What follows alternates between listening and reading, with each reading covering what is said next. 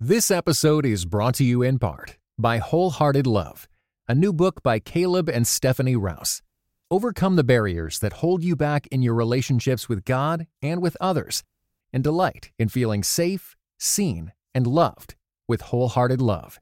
For more information, go to Tyndale.com. Faith does not terminate in intellectual claims. It terminates in a God, in the God who makes himself incarnate in Jesus Christ. It's a personal faith, it's a relational faith, and it's an experiential faith. What does it look like to experience eternal life, the blessed life, now? In this conversation with Hans Boersma, he's a theologian, we talk about his most recent book, Seeing God, the Beatific Vision in Christian Tradition.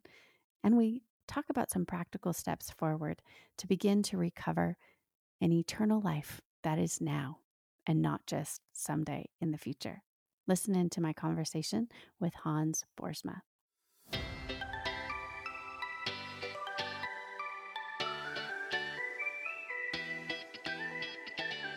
Welcome to the Finding Holy podcast. I'm your host, Ashley Hales, author of A Spacious Life. I love big ideas, but ideas have to move beyond an ivory tower to find their application in the midst of our work and our laundry routines. Here on the Finding Holy podcast, expect conversations about how to live faithfully in a post-Christian world, but without the vitriol, posturing, or shouting across the aisles. In this season of the Finding Holy podcast, we are exploring themes about going back in order to move forward. So whether we're looking backwards in time, in history, through theology, or even in our own stories, we're going to be talking about what does it look like to embrace our past so we can embrace our future. Stay with us. All right, we have a fun and exciting and interesting episode for you guys. Today I am joined by Hans Boersma. He's the author of the book Seeing God, the Beatific Vision in Christian Tradition. So thanks so much for being here. No, thank you for having me, Ashley. It's great to be with you. You are very welcome. So tell us, for the non-theologian listeners, tell us what is the beatific, I can't even say it this morning, beatific vision. Yeah. You're not the first one struggling with that one. So good. The beatific vision is the vision of the people who are beatus. And beatus is a Latin word that simply means blessed. So when we're with God in eternity, we will be eternally blessed. And blessed is simply a fancy word for happy. Mm-hmm. Theologians often say, God himself is perfect happiness, mm-hmm. perfect blessedness.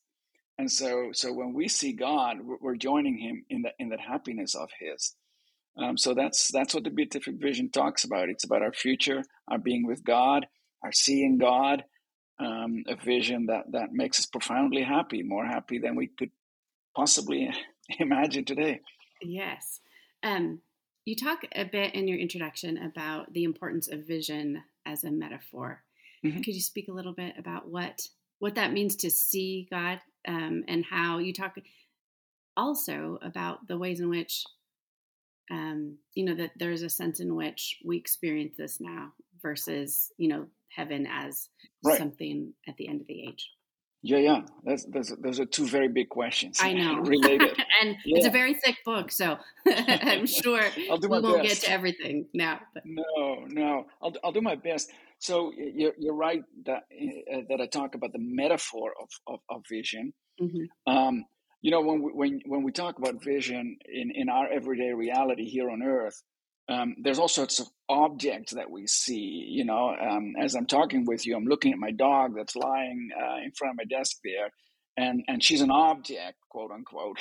And I'm watching her, I'm looking at her, and she's pretty quiet there. So I am, in some ways at least, in some important ways, quite distinct from her, and she's out there, and I'm here. So I see her. There's a vision of an object. I'm the subject that's watching the object, looking at the object. That's not what beatific vision is in the hereafter. So even though we talk about seeing God, or let me put it differently. When we talk about seeing God, we almost cannot but put it in earthly terms, because we're earthly creatures, and we're creatures of time and space. And so we put these things in the only way that we as creatures can, namely with language derived from this world. And so we say, well, we'll see God in the hereafter. But in some ways, we really don't quite know what we're talking about, because it's just a metaphor for a union, for a joining of God's happiness that's beyond our linguistic capacities. We can't grasp it. We can't comprehend it, what it's going to be like. And so it's a metaphor. I think it's a uniquely suitable metaphor, which is why we talk about beatific vision and not say about beatific hearing or beatific touch or something else. We could have picked any of the five senses in that sense, but we don't. We talk about beatific vision, and the reason or reasons for that are, well, the Bible talks a lot about seeing God in the hereafter. So the primary reason, I think, is simply it's biblical. But then there's also something that vision does and that none of the other senses do, and that is it expresses a union with the object. Even here on earth, when I'm looking at my dog, there is a sense in which the object, the dog, is internalized by me. I internalize that there's an image in my head. So with one quick glance, the dog gets transferred to me. And so the metaphor of vision is, I think, a really suitable way for us to talk about union with God. Now, as to the second part of your question about the relationship between now and then, how to put this? So in the hereafter, we'll be, all our grief is gone, all our tears will be wiped away from our faces, says God in the book of Revelation. It'll be a happiness that's beyond our current imagination. And yet, when I take the dog for a walk, there is a happiness even in that very, very ordinary experience of walking the dog, going through the habits every day. There's a happiness in that's not just reminding me, or that's not just saying, oh, something greater is going to be then and there. No, I'm already in some sense tasting something, or experiencing something, seeing something of that greater happiness that's going to be then and there. So there's a linking between here and now. Mm-hmm.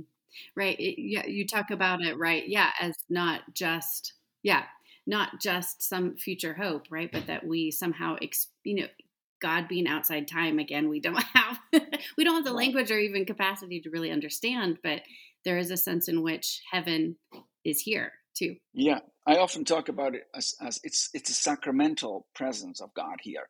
So all these experiences that we have, these anticipations of eternal happiness, especially perhaps when you're contemplating on the scriptures, you do some meditative reading or something like that, and you're experiencing moments of particular joy in God, that medieval authors often talk about as contemplation. There is a sacramental joining of eternity and time, of heaven and earth, of the then and the now. So that experiences now are ways that God makes himself present to us already, sacramentally. How do we, what have we lost by, particular views of eschatology that just focus on, that kind of divorce God from our, like that, our justification happened at one point and then we just kind of figure it out ourselves and we're going, to this otherworldly sort of place. And we don't have a sacramental lived experience. Maybe a lot of Christians probably that listen to this podcast may have grown up in those sorts of traditions. Yes. So how do we begin to recover some of this kind of everyday and, sacramental knowing experience of God now? Yeah, it's a great question and a difficult one. It's difficult because I think we all suffer to some extent from the lack of experiencing these things for a variety of reasons. The most obvious one being our own sinfulness and our own weaknesses and so on. We treat the world as if it were separate from God because in our pride we want to make it our own, and so we grasp for things and we treat these worldly things as ends in themselves, rather than seeing them as means to God. So when you do that, and we all tend to do that, you're ignoring that link, that sacramental link that God has deliberately placed in the world for us to appreciate and for us as means to reach Him. So that's the first obstacle, and it's one that we shouldn't ignore. It's not just like we're sometimes perhaps tempted to think, well, just those guys out there, or those people out there who treat things in a non-sacramental way. We all do, I think, and especially in our modern world, it becomes easy to do that. I think we are today particularly prone to that way of looking at the world as just an autonomous, self-standing thing. And it's true what you're saying. Then there are some of our traditions that facilitate that even more, right? Right. Like I could like the way you just put it in your question. I could perhaps look at my conversion or my justification experience as having happened 10 or 15 years ago or whatever, and then going from there and jump forward to the hereafter, and then things are going to be good. Meanwhile, I still have to live in this miserable life here. That's just the way things Right. are, and I just have to pull myself up by my own bootstraps and just sort of push through. Now, to the extent that we've perhaps grown up with that kind of an outlook on things, we need a reminder, I think, of what you said earlier, namely that no, actually, God is already present with us today, and He carries us. We never pull ourselves up by our own bootstraps. It would be Pelagian to say that. But God carries us all the way along, and guides us with His own happiness, which is He Himself. With His own happiness, He carries us, He joins us, He lifts us up, and as we make mistakes, He forgives us and justifies us yet again. Mm-hmm. and on the last day, He's going to justify us yet again. Yes. And forgive us yet again. Mm-hmm. So there is a mixture of falling down and standing up, of our faces turning dark because we've lost the sense of God's presence in the world around us, and our faces lighting up because we see the rays of God's presence there again. One other thing to say about this, when you asked about, what can we do? The most important thing, I think, is the embodied presence of God's people in church. The liturgy is the place where we enter heaven, and I don't mean that as a metaphor. I mean that as an ontological reality, where God makes Himself present to us in word and sacrament. And that means that when we come together with God's people in the flesh, and when we partake of the body of the Lord in the flesh, then we enter into heaven.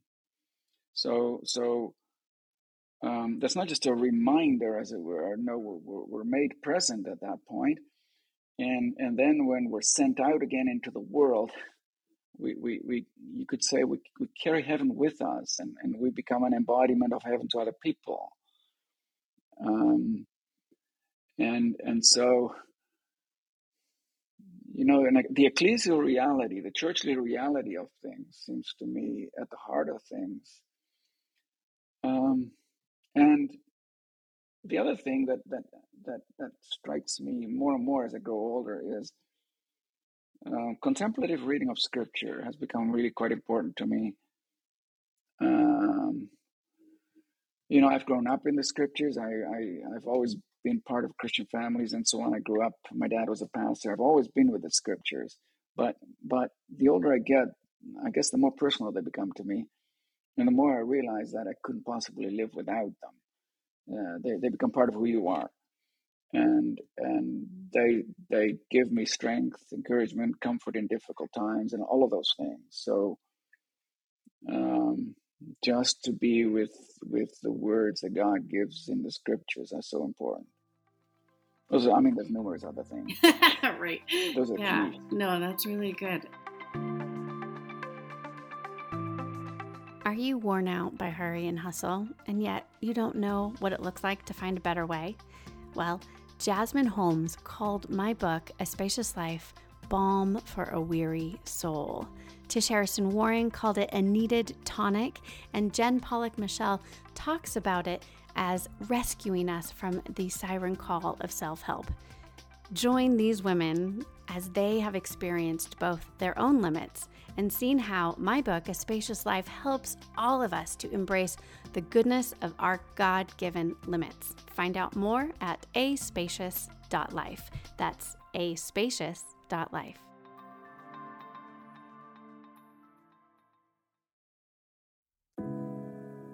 This episode is brought to you in part by Beyond Ordinary Women Ministries, which prepares Christian women for leadership.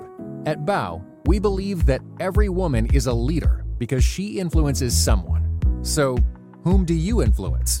Do you mentor a woman? Serve in the workplace? Or do you lead a small group, teach the Bible, or even lead an entire ministry? No matter who or how many you influence, our free online resources will help equip you.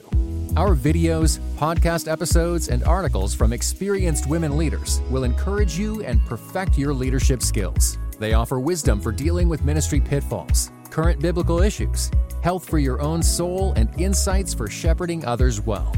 In addition, BOW offers Bible studies designed to connect women of multiple generations. They provide a challenge to both women new to the Bible and those wanting to dig deeper. Be our guest and browse all of our free resources and low-cost Bible studies at beyondordinarywomen.org.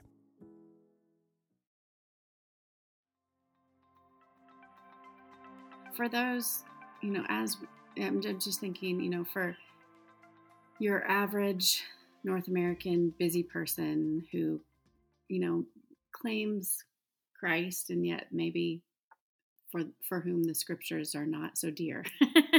Mm-hmm. Maybe it's all of these other things that we've been talking about. Could you help them? I would love to hear maybe a little bit about, what particularly in your own life has got you interested, in this particular area of study, and what hope might you share with a person like that who maybe is just kind of caught up in the busyness, and isn't really maybe transformed, that belief feels like a checkbox of a variety of things one assents to intellectually. Yes. The beliefs, the contents of the faith are never sort of just theoretical concepts. They're never just sort of boxes, as you put it, that you check off. They can turn into those things for us, and too often they threaten to do that. But they're not. My primary motivation for doing this study, there were several of them. There were two or three, I guess, but the most important one for me was, well, if in the hereafter, I'm going to see God face to face, as St. Paul puts it, 1 Corinthians 13:12, that famous verse, right? That now we see in part, then we'll see face to face. If that's truly the case, in a way that I can't quite comprehend, then surely I'd want to know more about it. Then I want to, I'd want to, even intellectually, I'd want to understand more of it. I want to know more of what the scriptures say about it. I want to know more about what people before me have thought about it. All of those things. One of the Puritans, in the 17th century, once said, if there is going to be, if we're going to be walking in the New Jerusalem in the year after, then surely I want to take a walk in the New Jerusalem every day already here. Mm-hmm. And he meant by way of meditation upon what that would be like. In terms of, when we lapse into these sorts of periods or times where things are darker for us, and we maybe see the Christian contents as just check boxes ticked off, there's no how to. There's no, the Christian faith is not a how-to faith. There's no how to do this and how to get back. There are certain habits that you have that hopefully developed as a Christian, which I think are really important to maintain, even if and when you don't feel anything, or when nothing is present experientially or whatever. The Christian faith, I'm convinced, is a very experiential faith. But no matter the absence or presence of it, the habits carry you through the dark times, I think, and through the difficult times.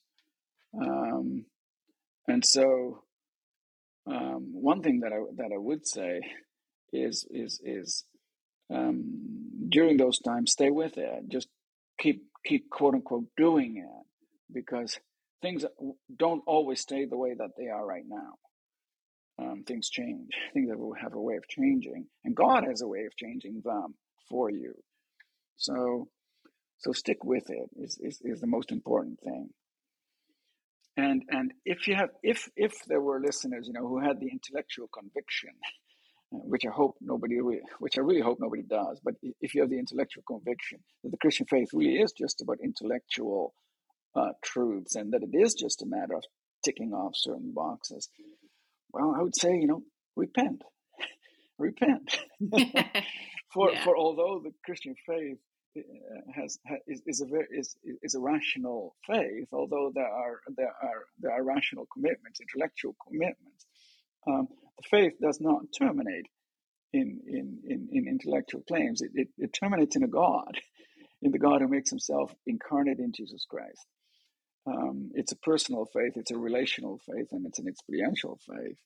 So that's why when you read the church fathers, when you read the medieval authors, when you read the Puritans, I mean, they all turn to the union that we long for, and when it's absent, that reality of that, when it's absent, then they'll say, I long for it, like they don't give up. Mm-hmm. Mm-hmm. What did in your very wide-ranging study of what does it look like to experience the blessed life now? Yeah, you go from the Desert Fathers all the way through. What's maybe the most surprising thread or most interesting thread that you noticed across East and West and across time as you've been studying? Yeah, working on this. There have been a variety of eye openers to me, really, mm-hmm. which that's one of the things I've loved about doing this study.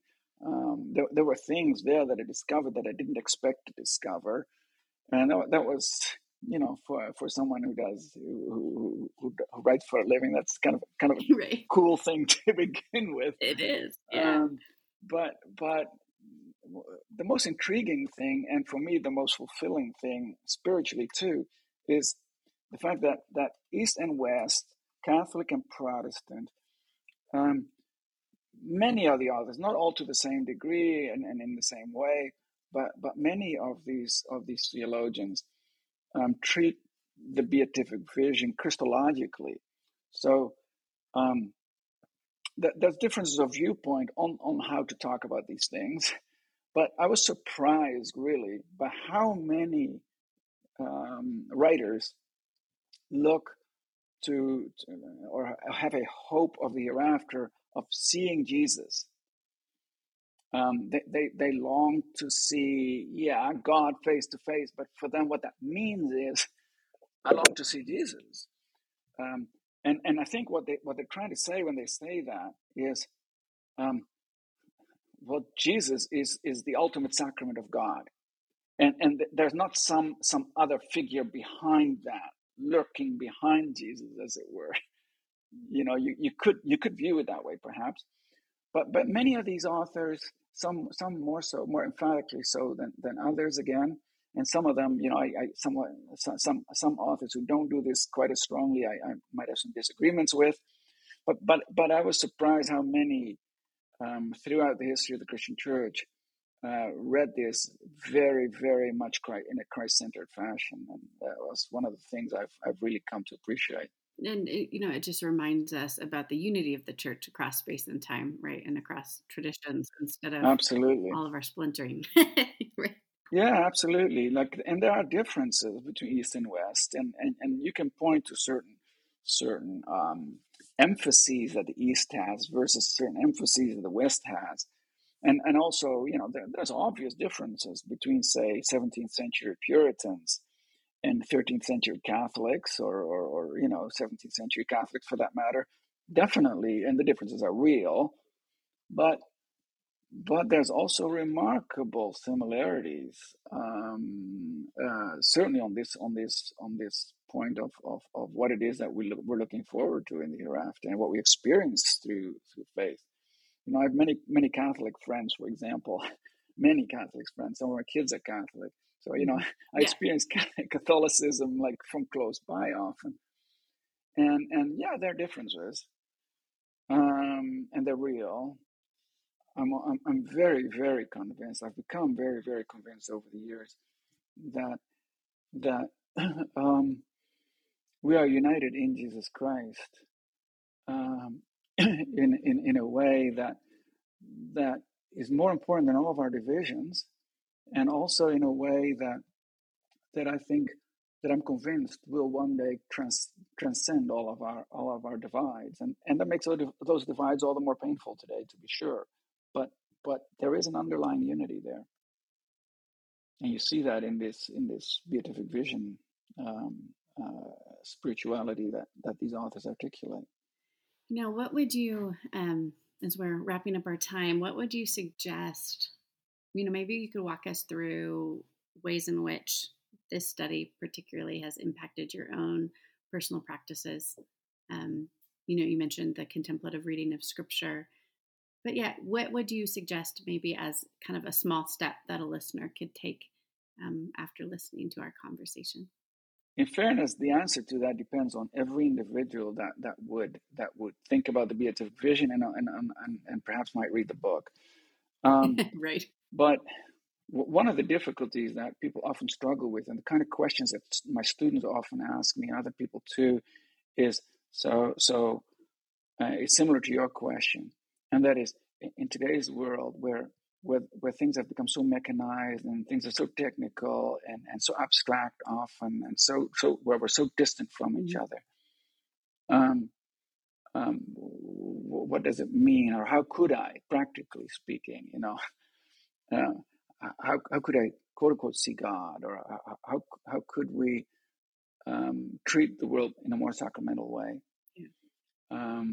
There are practical things. They will look different for every individual, but it's as simple, I think, as when you're walking outside, reminding yourself of how everything that you see around you, every inanimate object, as we call it, right? Every flower, every tree, the dog that you take for a walk, your children that you play with, in the afternoons when you come home, whatever it may be, to see God there. Jonathan Edwards was one of the theologians that I deal with in the book.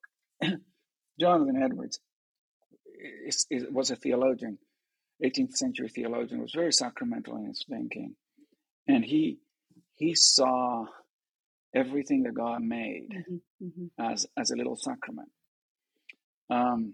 There's actually a lovely book whose title I forget by Gerald McDermott Mm-hmm. on this that came out 2 years ago or so. Lovely book where he shows that all the various everyday things that Edwards encountered in his life, how he tried to treat those everyday things as sacraments that speak of God's presence. Because they have a purpose beyond themselves. Their essence lies beyond themselves. Their true reality lies beyond themselves. They're never just objects. They're never just the DNA. And when you habitually remind yourself of that, then you're preparing for glory, I think.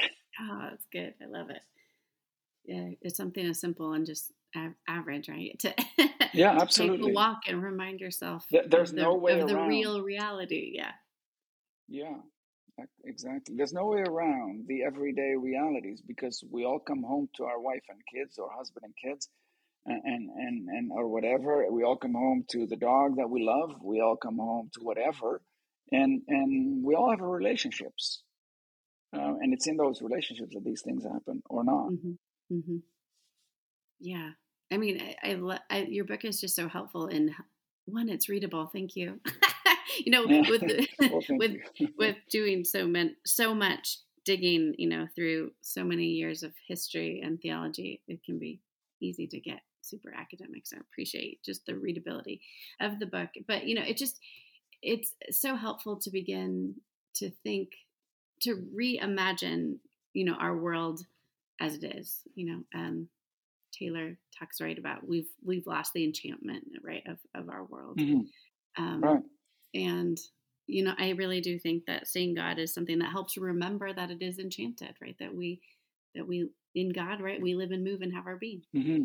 Yeah, amen to that. Thank you. Yes, so thank you, appreciate it. And as we conclude, I love to ask everybody their laundry routines. So what does it look like to do your laundry and experience the blessedness of God? Yes. So when you mentioned this just before our interview, you said, this is my nod to the mundaneness of the world as I've learned it from Kathleen Norris. Yeah. And honestly, I have to confess that your question about laundry practices just makes clear how I don't take the mundaneness of the world seriously whatsoever. I toss my laundry in the laundry basket in our bedroom, mm-hmm. and my wife does the laundry. Mm-hmm. And I do nothing about it whatsoever. So it's totally unsacramental, totally non-enchanted. There's nothing there. That's okay. We all have growth areas. It's okay. That's good. Yes, yeah, I suppose that is a good thing. Yes. Well, thank you for your time and for your good work and your encouragement to see the world as it is. No, thank you for having me, Ashley. It was very good chatting, and I hope it's somewhat helpful. Blessings to you. Thank you.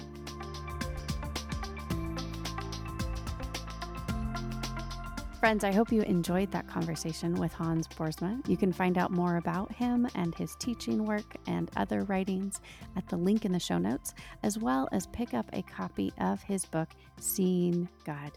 We hope that it is something that will help remind you of the sacramental nature of our world, and that we will get to experience even a little bit of what it looks like to live happy and blessed, and what it might look like to see God.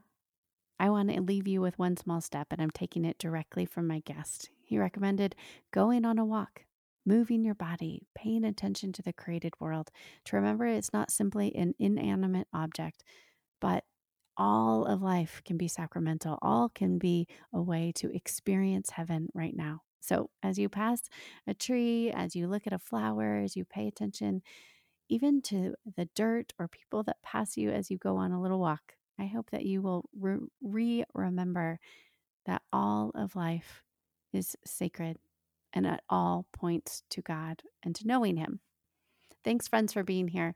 If you have not yet subscribed, would you please go ahead and subscribe to the Finding Holy podcast? We have so many great guests and conversations about what it means to live an ordinary, holy life in your particular sphere.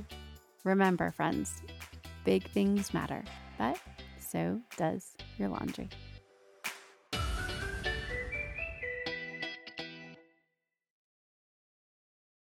This episode is brought to you in part by the Beyond Ordinary Women Ministries podcast. Do you want to grow in your influence? BOW's episodes feature tips for leaders of any kind, from mentoring one woman to leading a ministry. Browse BOW's podcast at beyondordinarywomen.org.